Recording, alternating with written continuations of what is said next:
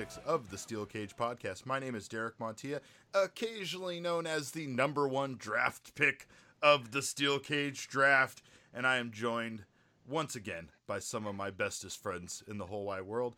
Joining me first, he is known as the Lauryn Hill of this podcast. It's your Uncle Beak. Oh, Lord, man. Hey, everybody. You did that to yourself before Indeed. this show started, but yeah. How are you? I'm well, man.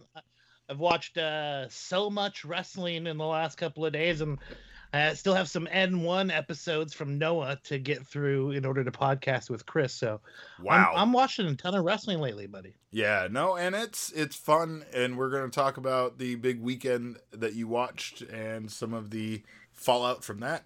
But also joining us, he's occasionally gone till November. It's the Wyclef John of this podcast. It's Rock Knowledge. What up, Rock? So I'm the guy that breaks up the Fugees. You are, Yeah. but you made a lot of money off of it also. Yeah. Like enough to not work anymore, basically, is what I'm trying to say. Yeah. I am gone till November, so yeah, whatever. And you Who knows, man? Plenty of draft analysis for us and plenty to hate on, I'm sure. So. Oh, yeah, no, I'm going to be the Mel Kiper of this episode of yes, the Steel Cage Podcast. Yes, thank We're you. going to break down the draft pick by pick. Yep. We're going to go all over. Yeah, see who really furthered their franchise here from one show to another. Yeah. What brand came out on top? When you really look back about the draft and you see like who got drafted before who, it can be an infuriating thing. Shout out to Aleister Black for getting picked behind pretty much everybody, but that's a whole other thing we can get into. First, what I would like to get into is the big weekend in indie wrestling, which was known as the Collective out in Indianapolis. How convenient. There was a fun wrestling show that would have normally happened in conjunction. Indian Indie. There was I believe a key to the city was given out. I'm not sure. I don't know. It was declared Indie Wrestling the wrestling Day weekend, Indy. or whatever. It's So, a national holiday. National holiday. everybody in within the city. Indianapolis got the day off, but you had to fight your neighbor. That was part of it. You had to fight a neighbor or hit somebody with a steel chair in order to have the day off. But yeah, no, it was the Collective weekend. Basically, a bunch of small indie promotions got together with GCW and held their shows very similar to what we would see during WrestleMania weekend, wherever WrestleMania weekend would take place. I thought it was, for the most part, an understandable idea, and I was excited about what they were doing. I felt like they were trying to make their own thing happen in indie wrestling, and that was cool. However, I was very aware of the concerns with COVID and everything going on, and at times, I will say that I was surprised about how many people were in some of the venues, and some of the venues being indoors, just some of the stuff going on, right? But that doesn't take away from the fun. Beak watched a lot of the Collective, so I wanted to first kind of pick your brain about what shows stood out to you. It's hard in a weekend like this, especially when you did what you did, which was pretty much watch all of it.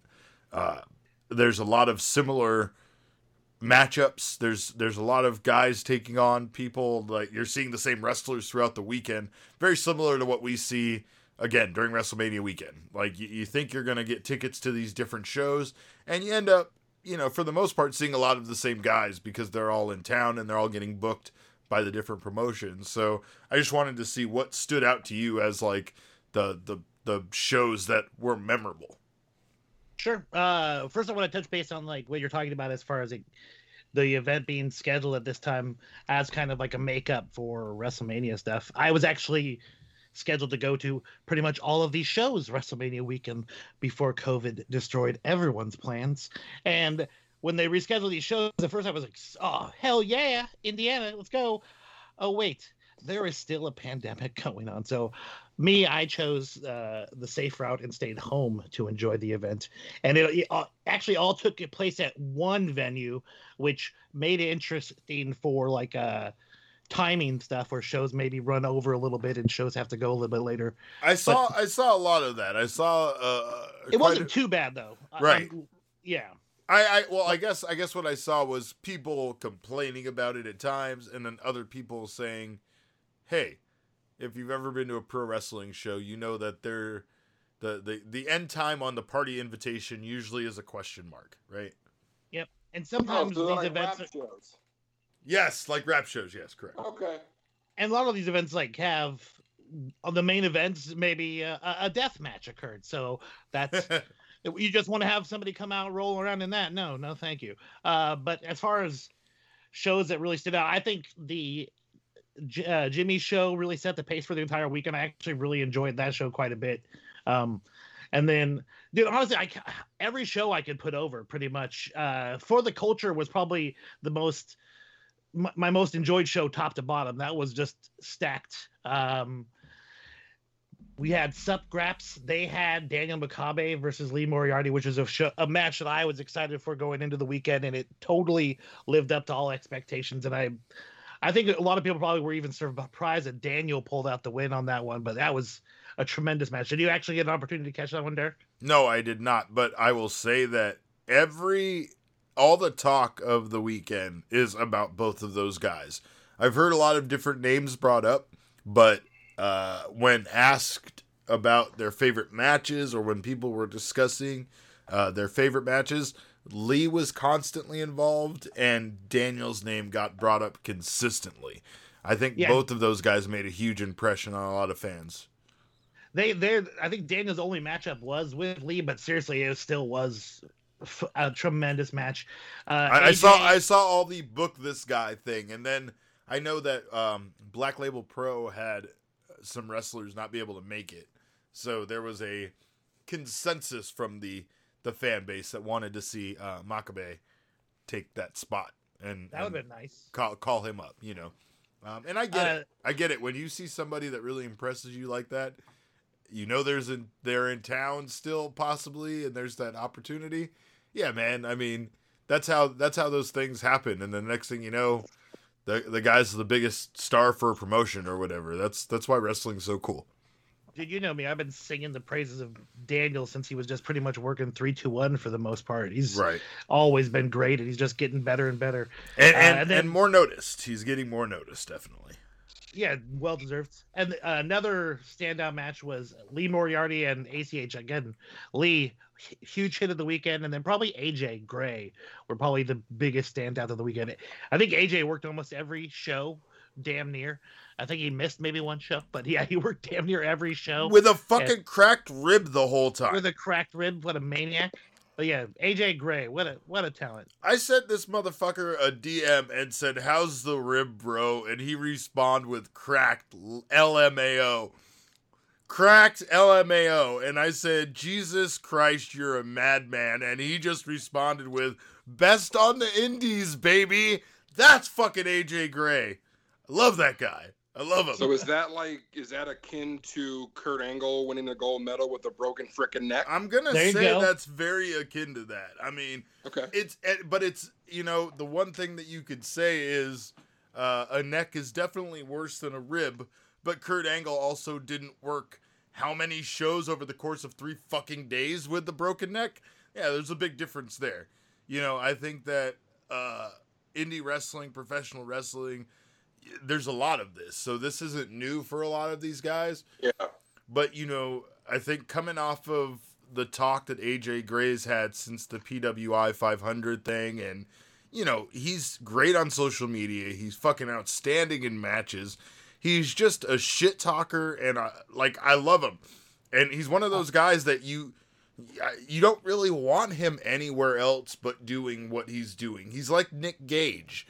I love him. He's one of the best wrestlers that I like. If I see him on a card, that instantly makes things better for me.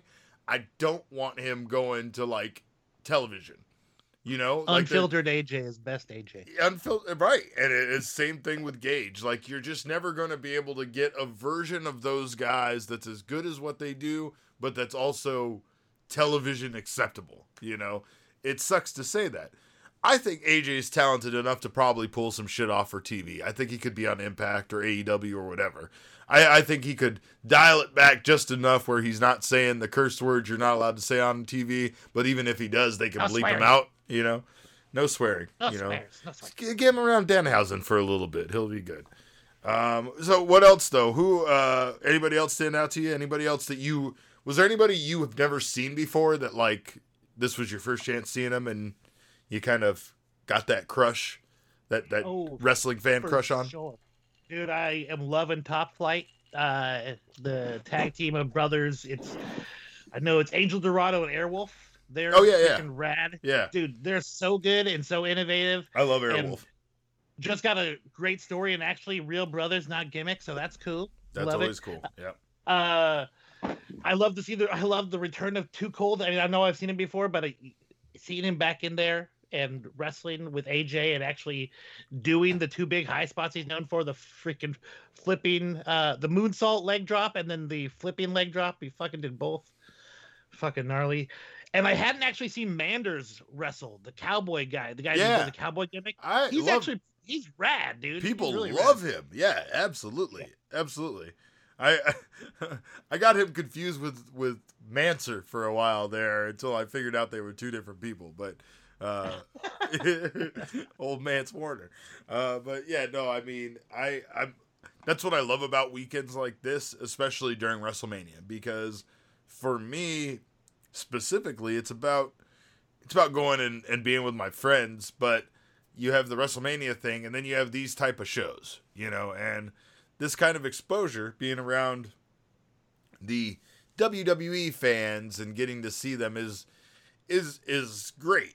I think that's the benefit. That's the difference between them having a weekend like this versus actually having it take place during a WrestleMania. But if they can't have the WrestleMania weekend, this definitely, to me, seemed like a good idea until we kind of got some of these reports coming out of, first we had people kind of, screenshotting a lot of tweets about people getting sick during the collective. But now we have people actually making the declaration. Wrestlers, we have Dan the Dad tweeting out that he has tested positive for COVID-19. There's a widespread... Real quick, before we go on, the irony of that is somebody legitimately tweeted out, and I saw this well before it occurred, is like, imagine catching COVID for seeing a Dan the Dad match.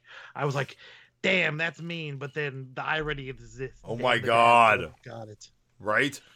I mean, I saw the jokes in general about imagine catching a GCW show and catching COVID for it. I'm going to the GCW show in California this weekend, and I am definitely having second thoughts about it. It sounds like the show I'm going to was originally planned for Slab City, and it's still an outdoor show. It was originally supposed to be an outdoor show. You kept together with your party. I'm allowed to bring my tailgating canopy and my own chairs and shit like that. But it seemed like for the most part, and this was pre-collective, like it wasn't that bad of an idea. I was like, all right, well, I mean, they've held a couple of events. They've held them outside. The collective was held indoors, which I think was part of a lot of people's issue with holding it with fans. And then, but I mean, we've seen other events with fans. We've seen much larger events, football games and stuff being held with fans. It's pro wrestling. It's in a state that didn't really have very tight regulations on wearing masks and things like that. There's a lot of bad all tied into this, and it seems like it's slowly getting worse as the week progresses. I saw a dude not wearing a mask, Derek, and I tweeted Josh, Hollywood Josh, and he tweeted the wrestling company, and then I saw them walk up to him and make it put it on. It was like, I'm watching TV and I just influenced that guy's life. He's not wearing a mask because of me. Yeah, I did that. That was me. I've made that happen. Look, man. Yeah, dude, it's ridiculous. Like, I am kind of concerned for you going, Derek, to be completely honest with you, because I I love professional wrestling. I'm a nut. I freaking love it, but I don't think it's worth seeing a show live at during the pandemic in order to and risking it. Imagine how dumb you're gonna feel if you come home and you're like, ah, fuck, I got COVID. I might give it to my kid because I wanted to go see wrestling in. Yeah. I don't know, man. Because I'm going to go see Sabu beat up some guy. Yeah, man. Hey, not even just that, bro. Just think about the wrath of the group chat. Oh, yeah, it's going to be bad. I won't appear in the group chat anymore. That's how that will be. What happened to Derek? He got COVID and died in the chat. If you guys don't see me tweeting and I'm not existent in the group chat, you can guarantee that I came up positive with COVID. That's a guarantee. Like, I don't know. Like, this sucks because, again, I purchased this before the collective was even planned. They had announced this show in Slab City. So when things were less positive about gatherings. Oh yeah, things were way worse, and I purchased the tickets. Yeah, you're absolutely right. I love you. No, I just didn't get a chance to see this stuff. Look, man, I have been taking chances left and right, so I'm not going to act like I have been a person that has been staying at home. But I will also say that I work from home, and I do stay at home for like 2-week stints all the time. The only guy I'm going out with is Rock, and we go out for some beers every now and again at a brewery very close to me that takes this whole fucking COVID situation very seriously, and I'm thankful for it. I'm thankful to have a place that actually does take it seriously, and you know, it impacts their business ridiculously because of the amount of dead space that they have in their location now. But again, it feels nice to be able to go somewhere that feels like people are taking it safe. People are wearing masks. The distancing is all there, all of that. I have been to places that I've had to leave because even I didn't feel safe at going, to, because not everywhere does that. Not everywhere believes in it. People think this shit is like in some way something you can control or predict. And that's what I feel like I'm doing here. And that's why it doesn't feel great. It felt better before I started seeing what was going on with the collective. Who else got COVID? Who else has been confirmed? Or I don't know who else has COVID, but I also know that there was another situation with, I won't say a sexual assault, but unwanted sexual advances by a wrestler towards someone who makes gear during the collective. That's kind of spread. I didn't hear about that one as well. Yeah. And like, I hate some of these situations because they turn me into a person who's now like analyzing and critiquing how a unwanted sexual advance, could be perceived, or how big of a deal should it be, or how much should this person being canceled. But to be honest, you're a fucking idiot if you're doing anything that's going to possibly cost you, opportunities in the pro wrestling business by doing anything that would be perceived as a unwanted sexual advance, or even why would you just do so assault as a human being, regardless of how much it's going to affect your career or not? That's a great point as well. I mean, I'm being a dick by even saying that, but you're absolutely like, right. Why? Like, this guy's like, your career, man. Think about it. No. Well, and I think the thing is this particular. This particular Do we situation, know who this individual is? Yeah, it's Logan Stunt, Marco Stunt's brother. Oh. Yeah. I was not aware. His brother?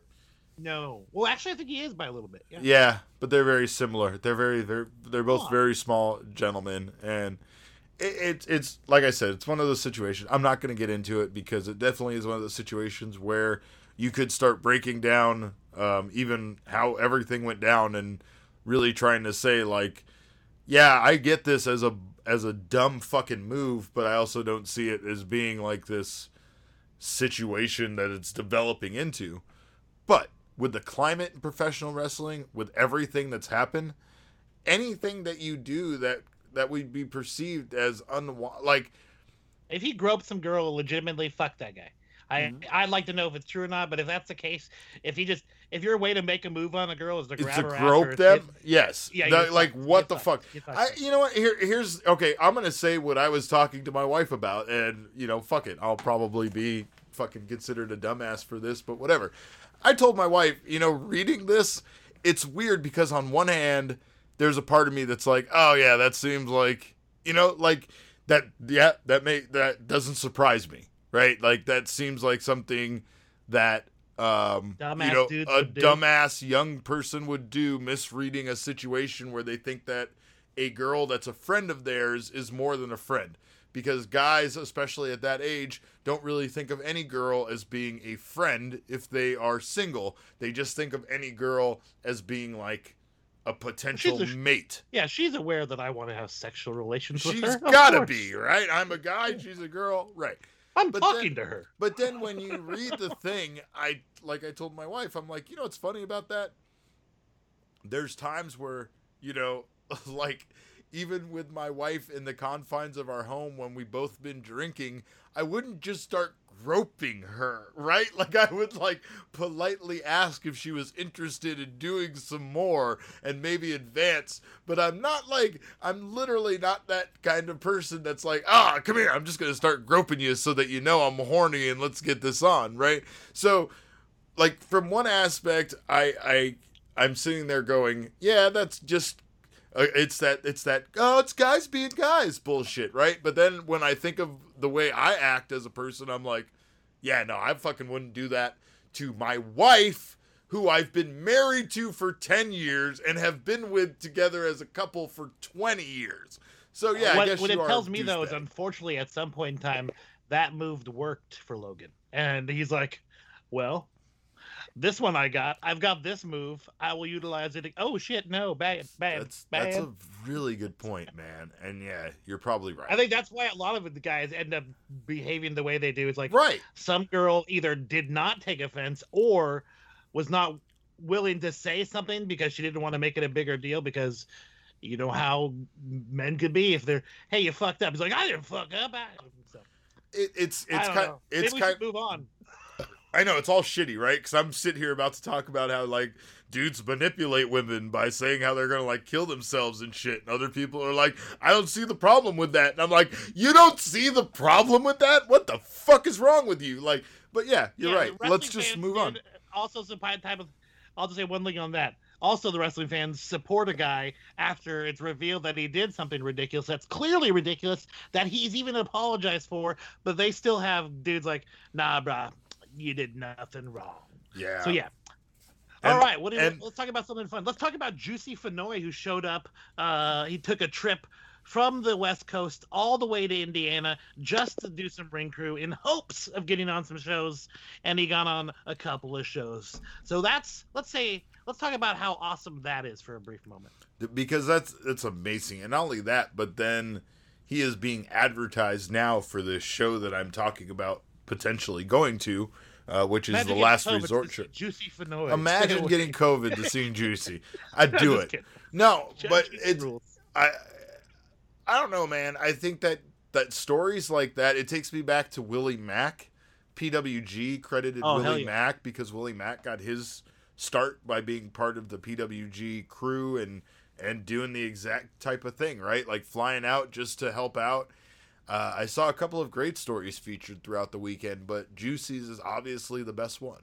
I think that's one of those situations where someone literally took fate by the horns and directed it. Like it's incredible because you don't know how that's going to turn out, and it could end up being this huge financial loss for you at the end of the day, or it could be the big break that you needed, and now luckily he just happens to be a legitimate giant, so everything worked out for Sure. I mean, it's kind of like a lot of things, right? I was talking with Danny Limelight, and I did Minutes with the Mayor's back, and we did an interview.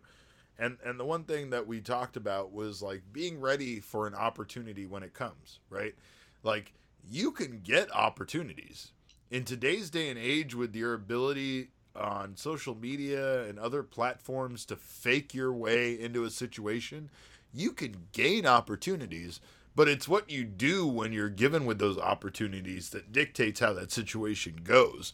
If you're prepared and you're ready, and you just finagle your way into a situation where you get a match or an opportunity with a company or whatever, but in that opportunity you shine and you fucking did something with that opportunity, then that's the shit. And that's kind of what Juicy did over the weekend with the Collective. You know, he really took an opportunity to come out, you know, be ring crew and make his way onto shows, because opportunities come up.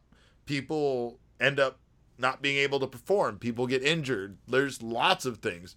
Somebody gets mad about some shit and just leaves on, you know, after their match on Friday night, and then doesn't come back and doesn't make their bookings for the rest of the weekend.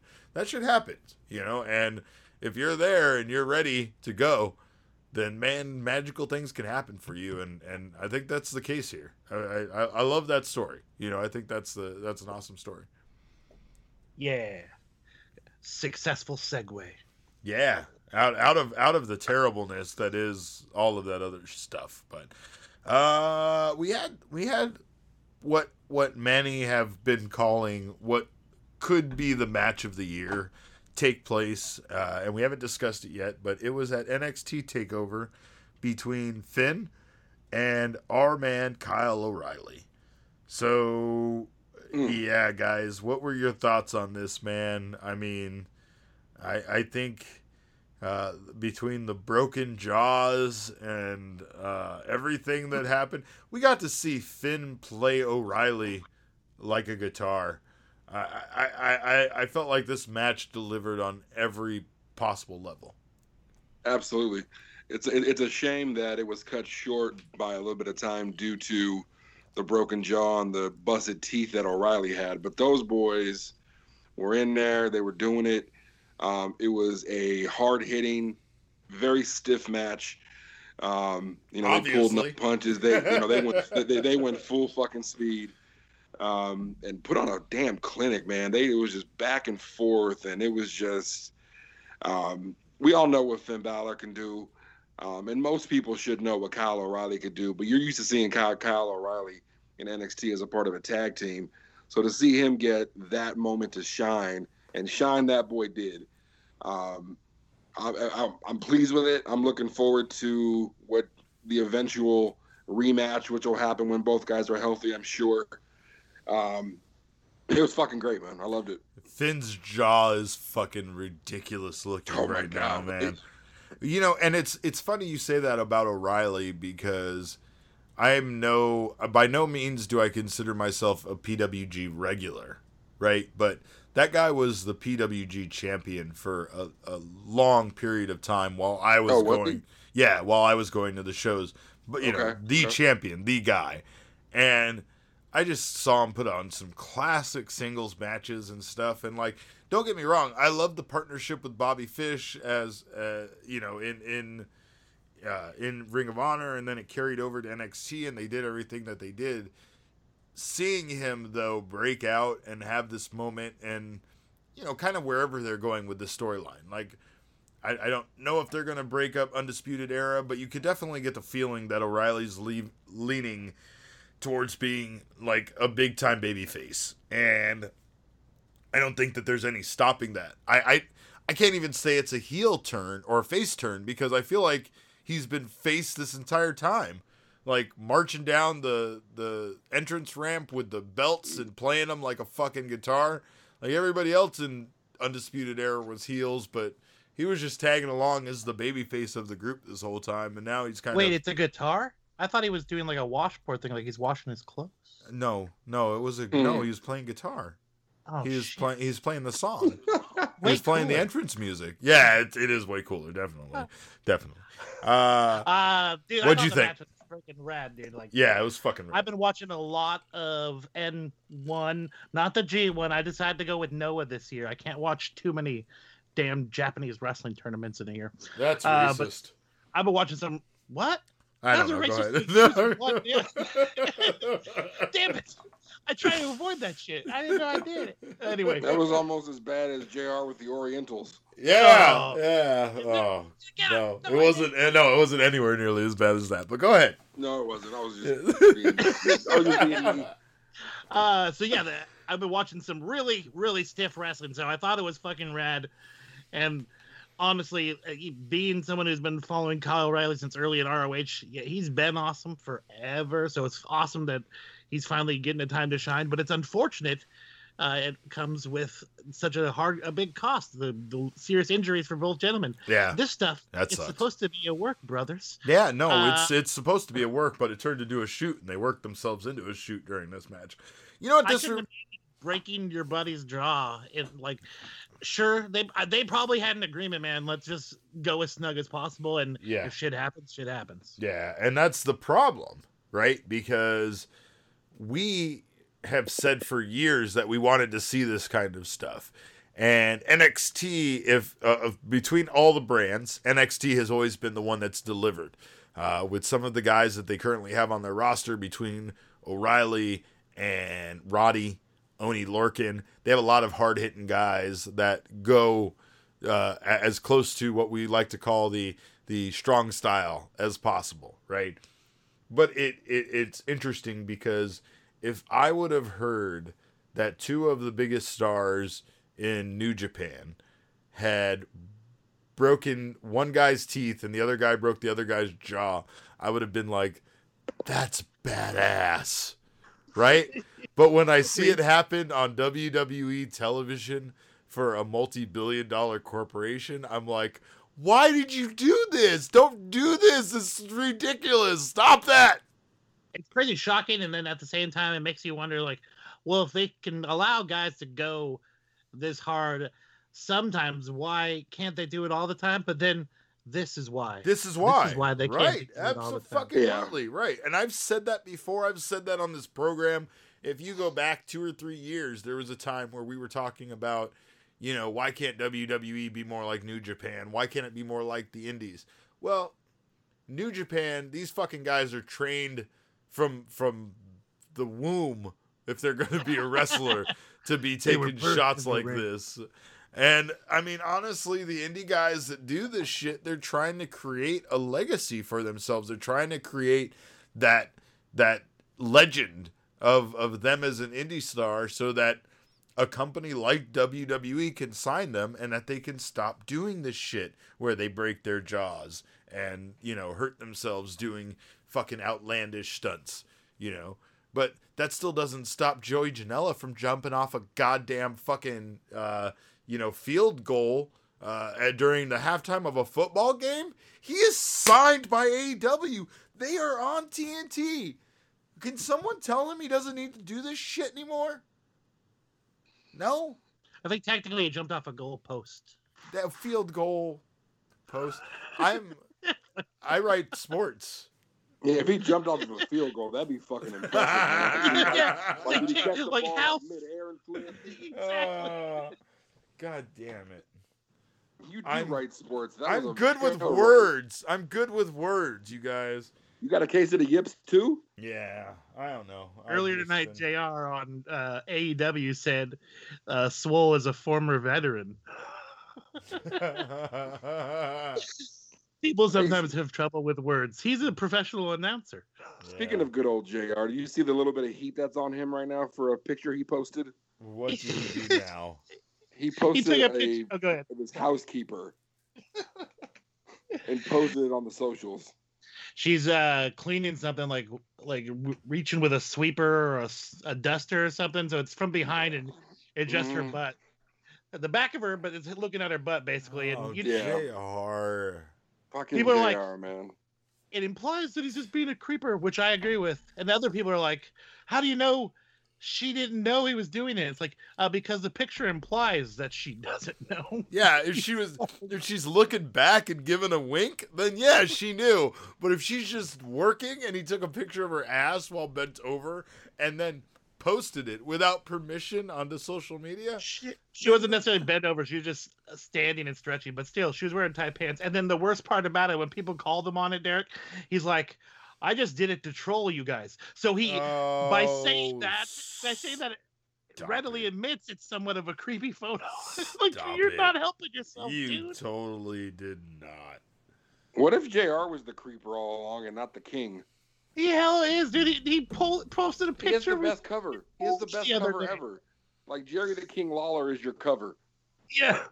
By anybody's examination, it's like, well, clearly you're not a creep because look at this guy. Yeah. Right? Not only is he not a creep by comparison, but he could blame any terrible thing he says on the king. He could be like, look, this is what happens when you sit next to this guy for 7 years. This is but when he fooled. Posted his crotch, I was like, what the fuck is going on here? Yeah. Was that his big hog when he was getting his feet done? You mean that one? Getting his feet. Yeah. He's got a big hog.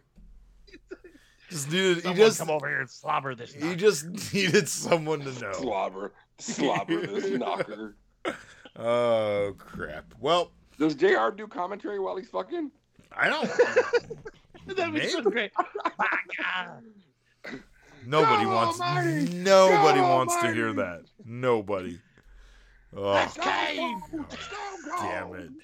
What's Kane doing there? All right. Well, thank you guys so much for listening to episode 426. I need to. Oh, sorry. So you guys want to talk draft? WWE Draft. Why not? Kind of a joke. Kind of not. Especially shitty this year.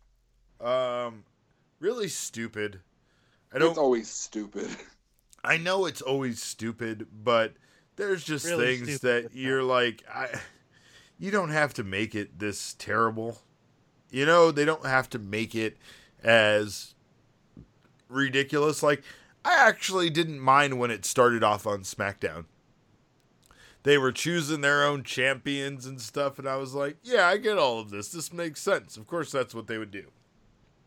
But, I don't think I ever need to see the draft where they talk about who's staying on the same shows.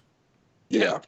What's that about? We drafted, there's no move here, everyone. What a gigantic waste of my time it felt like so many of those rounds when like one person moved and I'm like, really?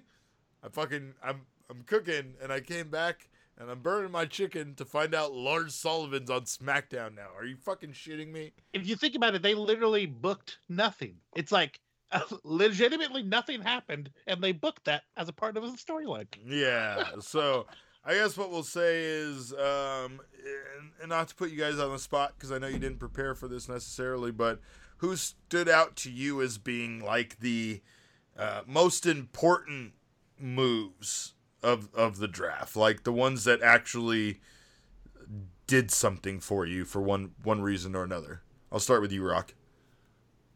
I don't know, man. Because honestly, I was just kind of underwhelmed by most of it. I'm glad to see. I'm gonna be happy to see how they book Bianca Belair on SmackDown. Okay. She is a legitimate. She's gonna be a fucking superstar, man. I love Bianca Belair. I liked those EST promos, but they got old really fast for me. I won't lie. It was same thing like Mr. Perfect vignettes. They're the exact same thing, right? But they're like, I don't know. I mean, are they going for her to be a heel, or is she just going to be like so good that she's a shit talking face? I mean, I have a feeling. I have a feeling once Sasha Banks beats Bayley, you're going to see them in a program at some point. You think she'll work heel? That's my question. She can, but I know she can. I think she's more face right now because of all of her involvement with the Street Profits. Does that even matter? I mean, like really, even as I'm asking it, does like is there a face heel thing? Because at times I find myself sitting there watching certain guys work lately, and it feels like WWE's finally like putting people where they should be. Like they're not trying as hard to go against the grain and resist what a true nature of someone is. So It feels like everybody's dialing back to a position of where like they should be in a way to me. Or Or to counter that, Derek, maybe WWE's booking is working you so well, you think that's happening. No, I mean, Just yeah, no, I know, It but could I mean, be. like, there's It just could be. there's a lot of people that they switch from like heel to face or the other way around. Sure. That I'm like, yeah, I don't know. Okay, I mean, off the top of my head, I think of like Elias, and now they have Elias came back. He's obviously working heel. He's talking about doing the fucking concert next week and shit. I'm excited for that. Like, Elias That's is a one better. of That's a better Elias. The babyface Elias is. It just doesn't work. Not fun. Right. And I mean, especially with what they did, they definitely had it be very much like a getting his ass kicked all the time and stuff. Like, at times I feel like they're so lost on what to do with somebody like that as a babyface that they just fall into these very generic storylines that they know how to do because they could do it with anybody at any point.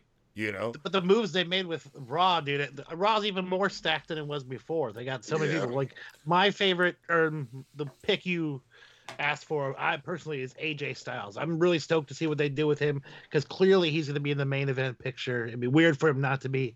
Him and Drew McIntyre, after Drew is done with this Randy Orton stuff, could be really, really phenomenal. Yeah.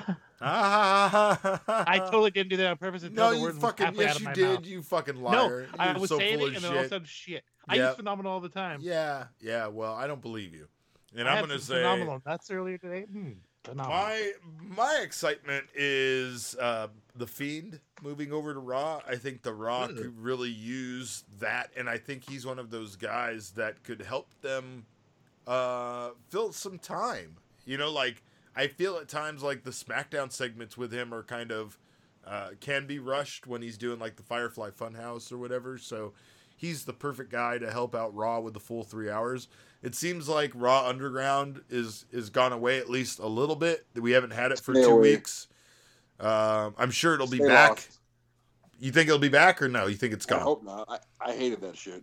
Oh man, I was enjoying it. It did get some guys over. It was starting to work for me. I will say the same thing. Yeah, I kind of started to like it. I came around on it. Once the Hurt Business got in there and took over, I really started to enjoy it. And the only thing that still irritated me was Shane going, "Oh, look at ow, oh my God, look at Riddick, what? Oh, yeah." That and the camera cuts. Like, I still think back about when I was talking about last episode, when there was like a solid 30-second camera shot during one of the episodes of Raw Underground, and I was like, this is actually really good.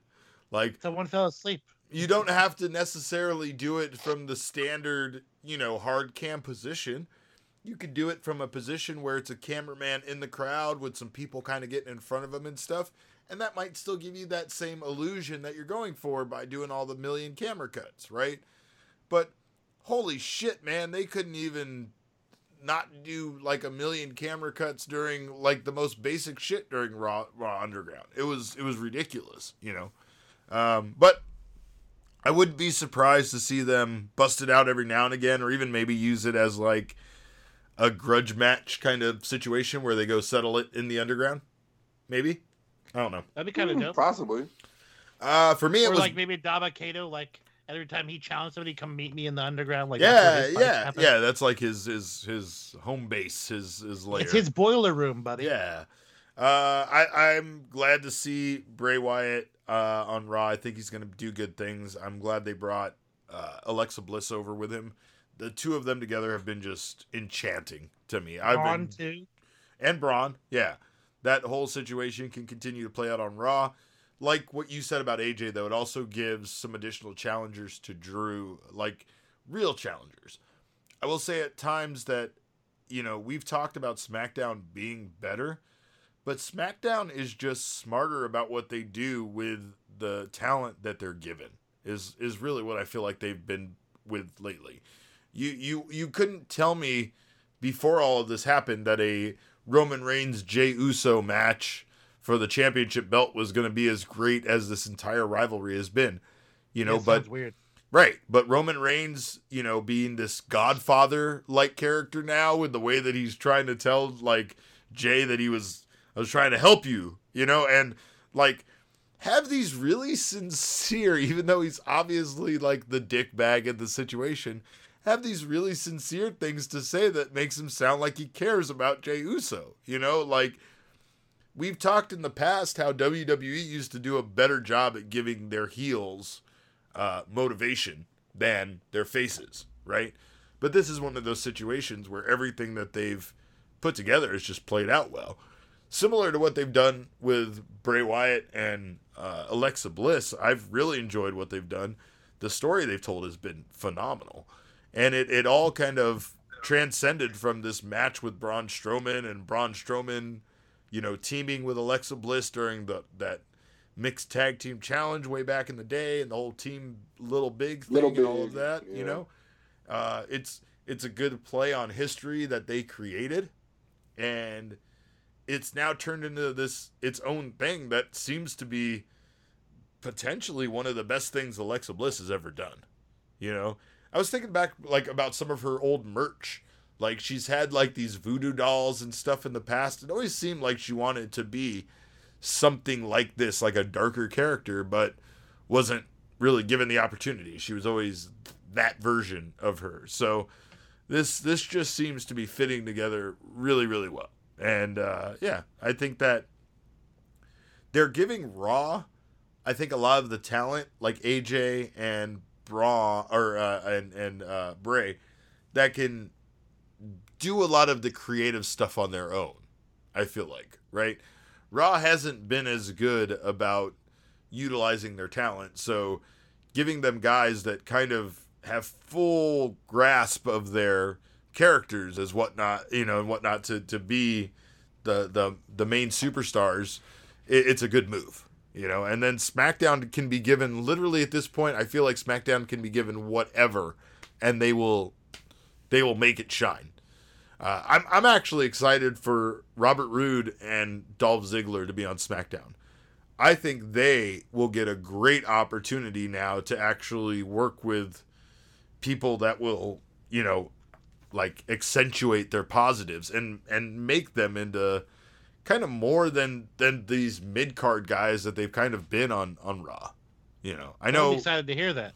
Well, and I know Dolph isn't exactly, I shouldn't say that about Dolph because fuck, man. I mean, you'll be the guy, Derek. What? The guy excited. I'll be the one. We should let Dolph and Bobby know. I know. I'll be the one. I don't know. The only time I really ever liked Bobby Roode was for a brief time in the TNA when he was Suit Bobby Roode, not hanging out with it. It's after he ditched James Storm. I just can't get into this character where he's like facsimile. He's like a Xerox copy of a Xerox of Ric Flair. Like, you know, you've put it through a couple times so it doesn't necessarily hold up. Oh man, that's bad. You know, you're not wrong though. You're not wrong. Like it's a terrible looking copy, and it got mixed up with Where you almost think do I need to increase the toner? No, the toner is fine. No, something weird happened here. Someone left a Rick Rude picture on here too long, and then when you tried to do the Ric Flair facsimile, it's like burned into the image too. I'll say this: that dude might definitely be a victim of that fucking song, right? I hate that damn song. Yeah, I do too. It's terrible. Here's what's funny is going back in the day, the song wasn't even meant for him, right? But then it somehow got bestowed upon him, and at the time it felt like it was like... Imagine Nakamura coming out to that shit. I know, that right? was supposed to be Shinsuke's? Yeah, it was supposed to be Shinsuke's. A couple people. Oh, they would have shit the bed with that one. There were several people it was supposed to be.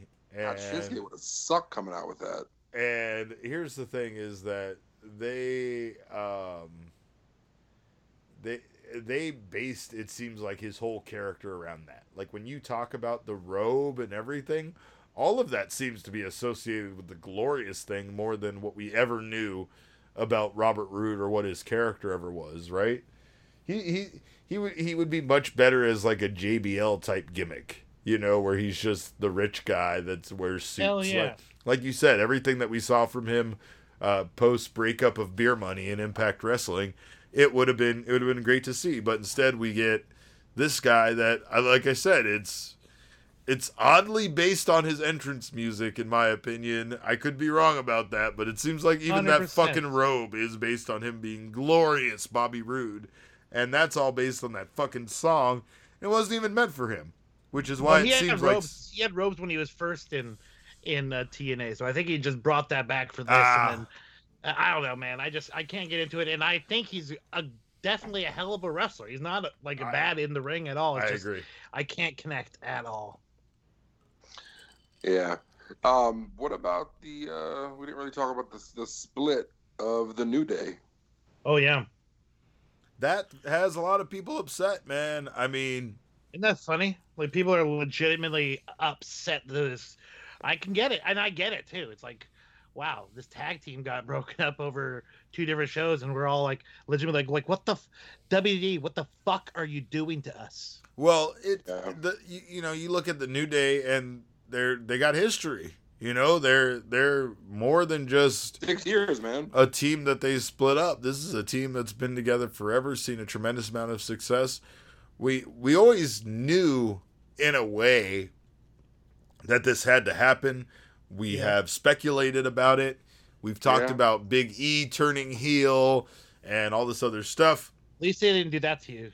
Right. I've talked about that so much, and everyone's like, no, we can't have these guys turning on each other. And I was praying that they use that heat because it is so natural. But yeah, they're right. Having them not break up where one of them turns on the other ones is probably the better way to go. It's hard because if you do that, there's no going back. You know, like, WWE too often likes to return back and mend fences and all of that and shit. But that would man. be too much of a betrayal. Yeah, I mean, they even do that with the Shield for a brief fucking second, where they kind of got back together and then they still turned on each other again.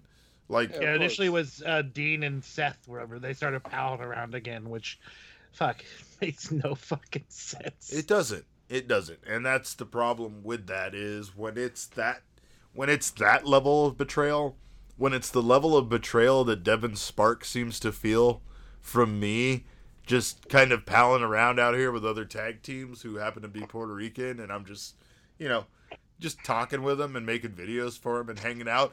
I'm not making any commitments. I'm not managing anybody else. But Devin Sparks felt enough betrayal to address it in this week's episode of the Hogsman podcast. That's deep betrayal. I don't know if I could come back from that. I don't know if they could come back from that ever. You know what I mean? That's the way this shit fucking rolls.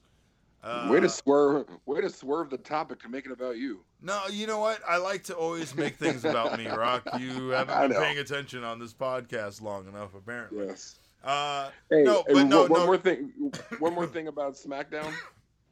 And when we actually talked about this yesterday when we were enjoying some delicious barbecue for lunch. I really appreciated the love shown to Eddie Guerrero on his birthday by Ricochet. That was incredible. With the chair. And that was so fucking good, man. It was a great little ploy Ricochet had to end his business with the Hurt Business once and for all, so that they wouldn't continue harassing him. Especially now that Apollo Crews has parted ways to SmackDown. That's another partnership we've talked about not really filling in the past, and I think that's probably best for both guys. But it sucks too, because we know that they're real friends in real life, and it's kind of like when they break up some of these people who are in a relationship and put them on different shows. For the time being, that's okay with them all being in Orlando, but it sucks. I think naturally, even as fans that love stories and blah blah blah, all this other stuff, we want these people to be happy.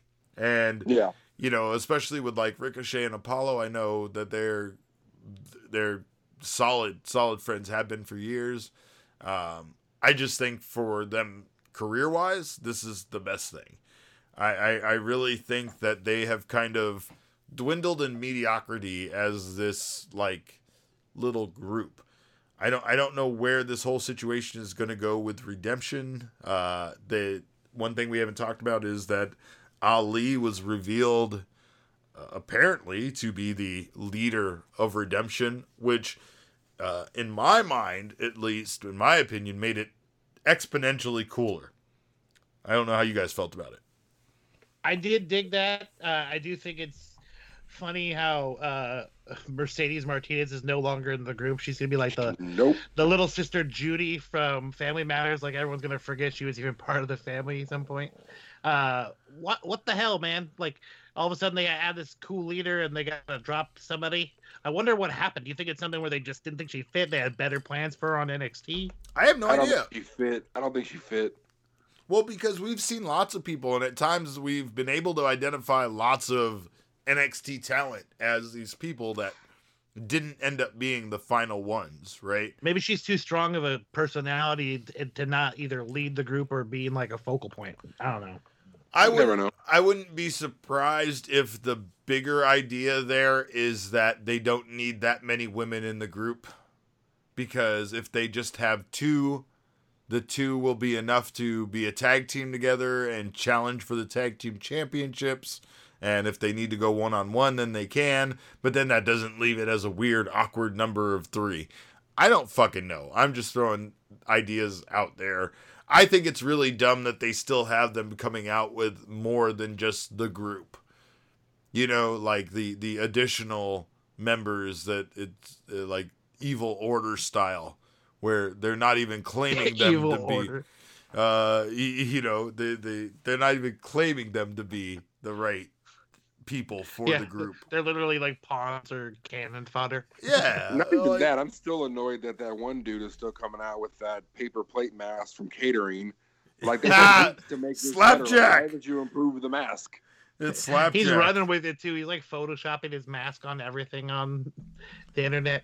I swear to God, some of the internet trolling gimmick stuff, they're stealing my gimmick, dude. All the photoshops, bro. I don't know what the fuck's going on here. I know. WWE, man. I know. Where's my money? I know you don't like that. That's getting in your area. You know, one thing I didn't like, me and Rock were big fans of the fact that WWE on Fox sent out this picture of Drew McIntyre in this lovely long white suit, very akin to what LeBron wore when he was drafted, for him being the number 1 draft pick.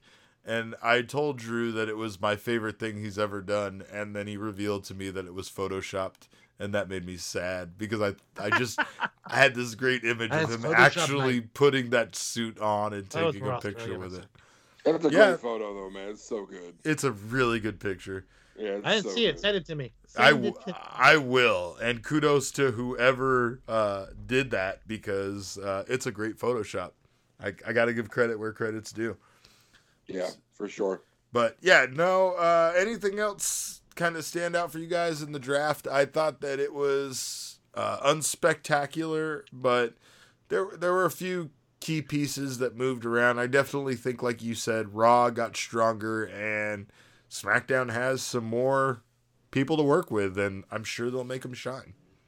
Well, it's always a fair draft when, you know, one brand gets 3 picks to your 2 What picks. the hell There you was go. that about? And then they don't even get Then the you can draft first the tag team. But they don't even get the first pick in the next round then either. Right. SmackDown never got the first pick at all in any round. No. What the fuck was that about?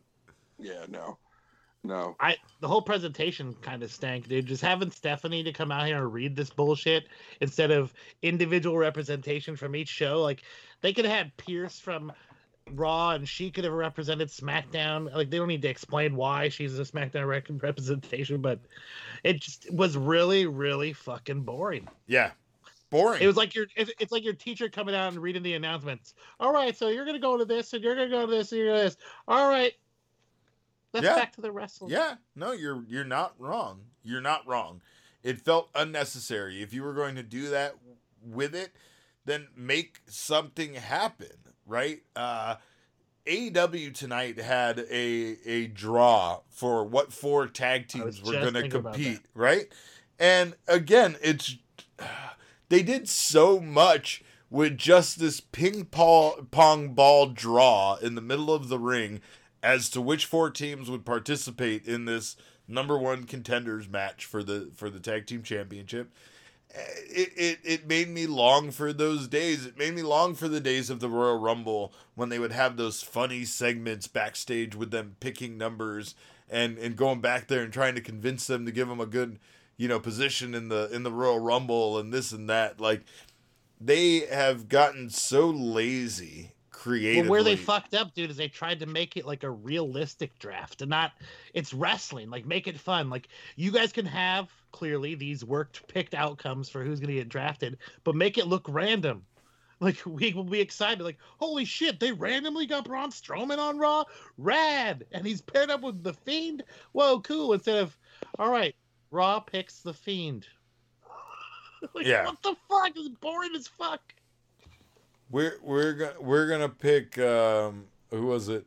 Mandy Rose before we pick people that have been champions in their past. Yeah, it's nonsense. Yeah, and I'd also like to point out that Andrade is still, as of tonight, undrafted.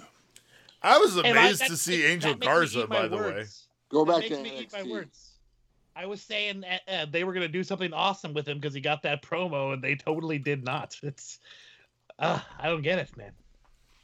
He's so good. Yeah. WWE live television is this weird combination of them not being prepared, them still having no problem with like testing people on live television to see how they go and then making decisions on what they're going to do with them in the future based on how like tonight this one night goes. You know what I mean? Like, there is a lot of things that I am still amazed by, considering how big they've grown.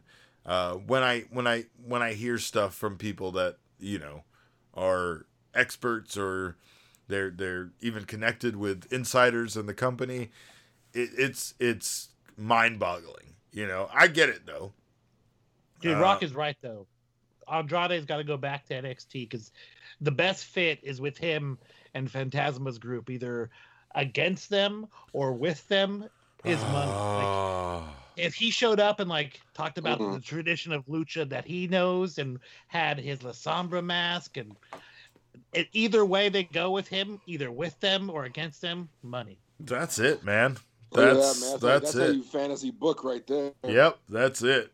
And the best part is you could go either way legitimately, and they're both great. They'd be awesome. I'm 99% sure that you could go back to an episode of this show like 3 years ago and hear us talk about even dreaming about like Roman Reigns being paired with Paul Heyman and talking about him being like represented the way that he's being represented now.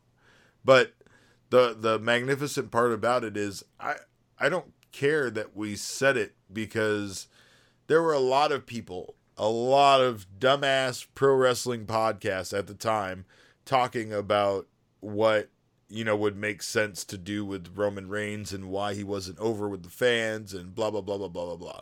Right.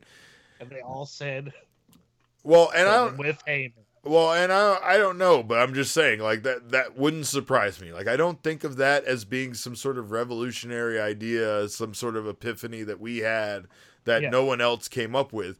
I would see that as being a very, very likely thing that people thought of, especially when he was in the program with Brock, and especially when him and Heyman started having those discussions way back then of his involvement with Roman's family and how long he's been a part of, his lineage and all of that. Imagine if they did the double turn during that program, though, where Heyman goes with fucking Roman and that makes Brock a babyface at that time. Oh my God, that would have been so cool. That's that special type of striking while the iron's hot thinking, right? Yep. That's where you turn that on the head based on the reaction that you're getting from people, based on the way that the promos and shit are going. And yeah, I agree with you. But it's amazing now that we're here at this point and you're sitting here looking especially at like Roman on SmackDown talking to Jey Uso and giving him all this shit about the I Quit match in a Hell in a Cell, and like just how calm, cool, and collect he is while being this mafioso type chief. And it's awesome. It's better than I ever even thought it would be, right? But it's how I thought the silent Roman Reigns would have behaved. Yeah. The one that the one that was in the Shield that didn't talk, I always thought if he got a microphone, this is how he would have behaved. Right. Not saying suffer and succotash and shit like that. No. Right. You're absolutely right. Like, there was a time where we loved Roman possibly more than Dean and Seth because of that mysterious factor. I know I loved him after I had a chance to interview him, and he fucking came across as being so charismatic to me, and it surprised me, right?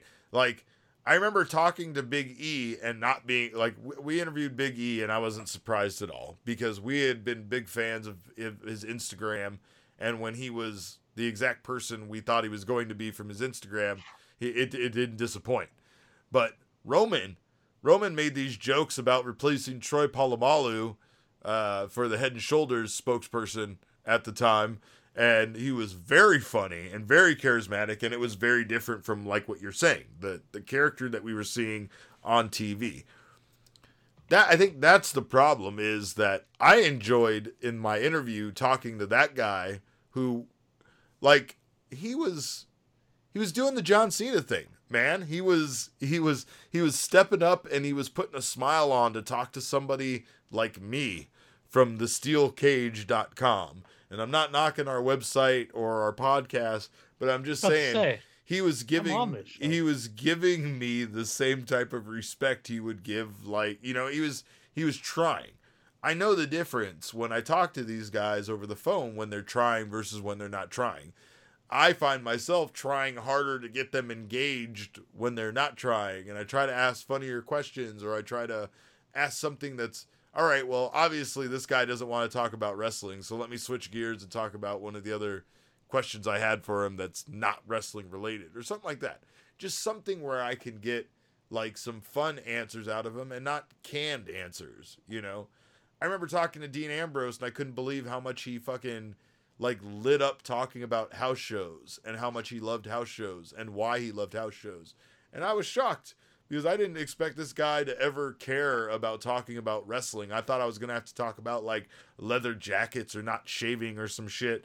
And he fucking, you know, he was all about talking about pro wrestling, but he was talking about how much he loved house shows because of it being, in his opinion, what wrestling really was, which is, you know, calling the match on the fly and kind of playing to the audience that night, whether it's this, you know, whether they were rooting more for him or rooting for the other guy, and, like, changing shit up. He was just basically talking about, like, his love for being an indie wrestler is almost what it sounded like, you know, versus... I just imagined the conversation of two people discussing the concept of not shaving. Not shaving. It's like, did you shave? No, dude. No, I didn't shave. Did you shave? No, fuck no. I don't like shaving. But yeah, no, I mean, these guys are good dudes, but, you know, going back to my original point when I got off on this tangent, like, about Roman and such, there just comes this time where stuff fits perfectly. And you saying that move to NXT and you know, going with Legado del Fantasma, like, that's an amazing connection. And I mean, I would love to see that in a slow burn. I would love to see him resist the group first and then eventually join it, whatever the case may be. I don't care. I want to see it play out as long as possible, and I would love to see him as part of that group. You know, that group is Los Ingobernables to an extent, you know, and I think he would fit right in, you know. I think that's one of the things that WWE's done successfully lately, has been kind of doing those moves that are obvious, you know, like, it almost feels sometimes like they're trying to be so tricky that they work themselves into a shoot about their booking, you know, where they are trying to trick us, or they're trying to surprise us so much that they're doing dumb shit that doesn't make any sense. Just like Retribution, man. They wanted to, we were kind of into it, and we wanted to see who these people are. And when they revealed who the people are, everyone was kind of like, huh? Okay. Those guys? All right. I guess we're running with this. So, yeah. And it's hard to live up to the way they set Retribution up, unfortunately. You know what's weird is just wearing a baklava is so much more, like, intimidating than wearing, like, this Bane style mask. I really don't like the fact that we can't acknowledge who these people are, even though we could see 75% of their faces. That drives me nuts. It's this very Bruce Wayne Batman factor for me that I can't get over. Like, I also want to say that it's hilarious that you said they're wearing a baklava, which is a sweet, when they're wearing balaclavas. Balaclava. But I like how they're wearing baklavas on their face. Baklava. Okay, my Middle Eastern friends would even correct me on the way I pronounced it. Sorry. It's a bad night with words for me. I apologize. I'm so akin to like just listening fine-tuned like that, so I apologize for calling you out. No, that's fine. That's fine. Call me out. I don't generally apologize. Just like I like to tease you. I just want you to know it's. I hate you. I hate you. Just. Well, I'm leaving the show now. Well, Rock, good. It's been fun. Good. Derek, get the fuck out of here. Peace. Fine. Is that it? Oh, he's just making that sound. Noise. He's not doing that. Wow. All right, so NXT was the last thing I did want to talk about getting left out of this draft. What the fuck, right? I mean, does NXT not count? Excitement. Why wouldn't they pick somebody, or why wouldn't NXT have representation? Like, wouldn't it be dope if NXT came and said, "I want such and such," and maybe either the dude was stoked he was going to NXT for an opportunity, or maybe they saw it as a demotion and get all pissed off and murder their family. Yeah. Whoa. Ouch. That got dark fast. But yeah, I know what you're saying. I know what you mean. I know what your sentiment was there. A terrible joke. I'm sorry. Jeez, God. Yeah, you're getting on me about mispronouncing words tonight. Jesus Christ. But no, I was rabid like Wolverine, man. Uh-huh. I think that the one thing that it proves once again is NXT is not an equal brand, even when they win Survivor Series. Right. Oh man. I mean, I don't know. It seems like the perfect kind of thing to not only legitimize NXT, but like you said, just inject some new blood into the main roster. Fuck doing your post WrestleMania call ups. Just do it during the draft, and that could be when guys get called up. And damn when it, guys Derek, get you just sent got out. me bummed out for Survivor Series. I'm sorry. Now I want there to be 4-on-4 matches with everybody, and I know there won't be. Yeah, because they don't think of them as being an equal brand. Fuckers. We'll get War Games though, or we should get War Games because War Games is typically the that's an NXT pay per view thing. That's an NXT pay per view. But I don't think can they do War Games from the Performance Center? I don't know. It's not the Performance Center anymore. It's the Capitol Wrestling Center now. And yeah, what the hell? But NXT's not in the Thunderdome. It is not. It's the Capitol Wrestling Center. Yeah, the Performance Center is now called the Capitol Wrestling Center. No. Okay, it's not the Performance Center being called that. It's now the Capitol Wrestling Center. Okay, so they used to have this thing called the Performance Center. They've gotten rid of that name. That's gone. But now they have the Capitol Wrestling Center. There is chain link fences and plastic barriers. I like that look, actually, to be honest with you. It's an improvement. I also like the fans being up on the walls and stuff. I like the pictures of Big Vince being up there too. I think it's classy for NXT, and I think it at least brings them a little closer to being part of the Thunderdome, but not all the way. Why does the Performance Center, Capitol Wrestling Center, why do they get fans but the Thunderdome doesn't? There's no room with all the screens because of the fucking Thunderdome. Ah. They put so many screens in there. There's not room. That's not my fault. That's not my fault. They have guys just sitting on monitors. The Miami Dolphins within a month will have a football game with 62,000 people attending it based on the approval from the government in Florida. How soon until WWE has 50,000 people in the Thunderdome in life, in real life? Never. Yeah, I don't know. I know. Is it a bad look for them? Soon. Do you think? Because I feel like they're sporadically waiting for like Real Sports to do it first, and then they'll do it once Real Sports have done it. But yeah, they were the ones that took forever to actually stop having fans. They're not going to be the guinea pigs. It's a smart move not to be the guinea pig, that's for sure. Indeed. WWE's gotten a lot of flack with a lot of the other stuff they've been doing. Interestingly enough, I didn't know this. Did you know the reason why Velveteen Dream was not on television there for a while was because he got in a car accident? Yeah.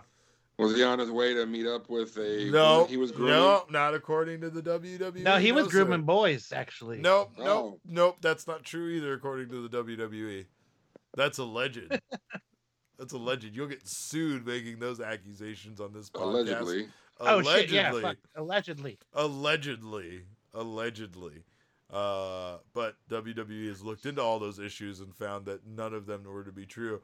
But by the way, he was just in a car accident during those times while those allegations were being investigated. Yeah, I did hear that. Are we happy he wasn't seriously injured, or are we indifferent? Because I'm indifferent.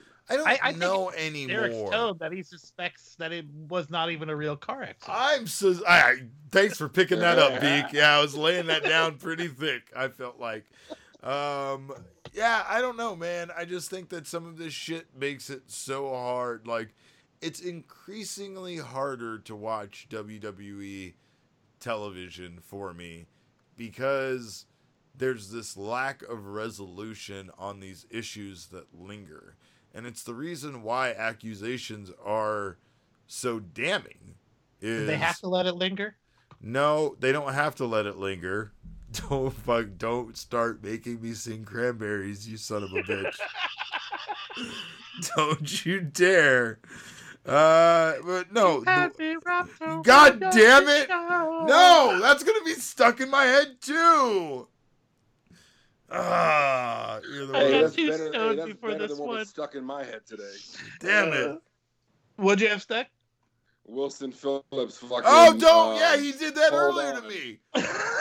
He had me walking around my fucking house singing Hold On for One More Day. Bro, Derek, I've been doing the same shit Don't. while I've been working all day. It's all right, Derek. Life is a highway. Oh, see, you're going to do that too. I sent you a video of me listening to that song in the car because of this. So Don't get me started. Get me all revved up on these songs. I'm never going to go to sleep. They're just all going to be stuck in my head. I'm legitimately crying over here.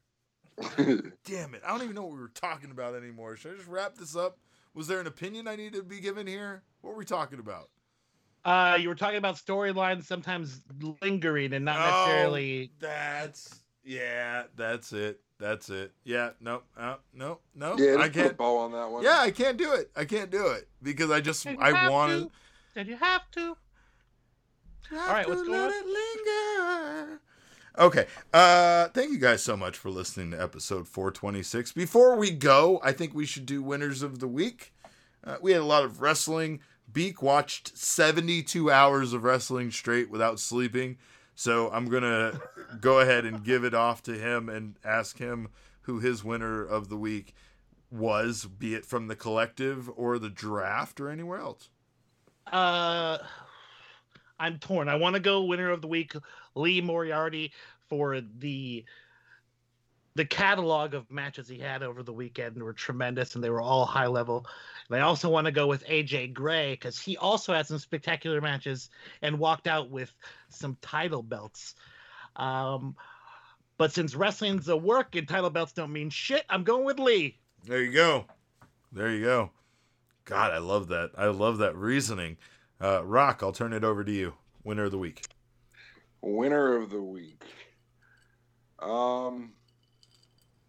Was there a winner of the week is there somebody I think is worthy? Okay, you know what? I'm just going to throw this out there. 'Cause even though I think it's absolutely, completely ridiculous, but everybody's favorite Lana won a battle royal. Yeah! Krashka, for the women's title. So, congrats to Lana. On that. I guess she's the winner of the week. You gave it to Lana. I think. Chef's kiss. That storyline is so funny because it totally looked like they were setting up Natalia, of course, Natasha. Natalia. You idiot! You messed up a word, you dummy. but they broke them up within the same show. So at the same time, it was clear that Lana was going to screw her over. Like I don't know why they had to put those together and then split them up so quick just so Lana can get squashed by Asuka. It's ridiculous. Yeah, that's one of those cases where I could definitely say they made a mistake by thinking that they're swerving us, and they might have just swerved themselves. Yeah, what a terrible match. My winner of the week is going to be Kyle O'Reilly for that match with Finn Balor. I could easily give it to either one of those guys, man. Let's be honest, they both absolutely deserve it. They killed themselves and each other for our entertainment. I thought that they sold the promotion of the match extremely well. And I like the fact that there is this, like additional tension with the Undisputed Era, and it's not actually there. It's like with us as fans, but we know like something's coming. We know that there's no way that the Undisputed Era is going to be completely cool with it. So who knows? Maybe the swerve is that they are cool with it. Who knows? I don't know. Yeah. But yeah, those guys are bros. I really enjoyed it. My only fault with the Undisputed Era is that 3 out of the 4 are absolutely stellar single stars that could be very valuable to the roster and to the company. Why you gotta do Roger? So Bobby Fish is trash, huh? Yeah, see, he got it. He got the thing I was doing. I did too, but I was being ironic. I know what you were doing. You didn't know. You're being a contrarian is what you were doing, and you're trying to change my words, and that's probably the only word that I got right tonight. So I'm going to wrap it up there and end it now. Thank you guys again for listening. Actually, real quick, man. What? I would be remiss. I just got to mention. You got to give a big. I got some pretty bad news before we did this. So thank y'all for having me tonight. Just want to give a big RIP to my man Kelly. Definitely gone too soon, bro. We had some incredible times with Hip Hop Show and Tell Thursdays. Classic matches on SmackDown on the PS2. The classic Tijuana story that not everybody knows about, but not everybody needs to know about that story. I love you, man. You're definitely going too soon. RIP, brother. Yeah, man. Sorry to hear about your loss, and sorry to hear about the world's loss.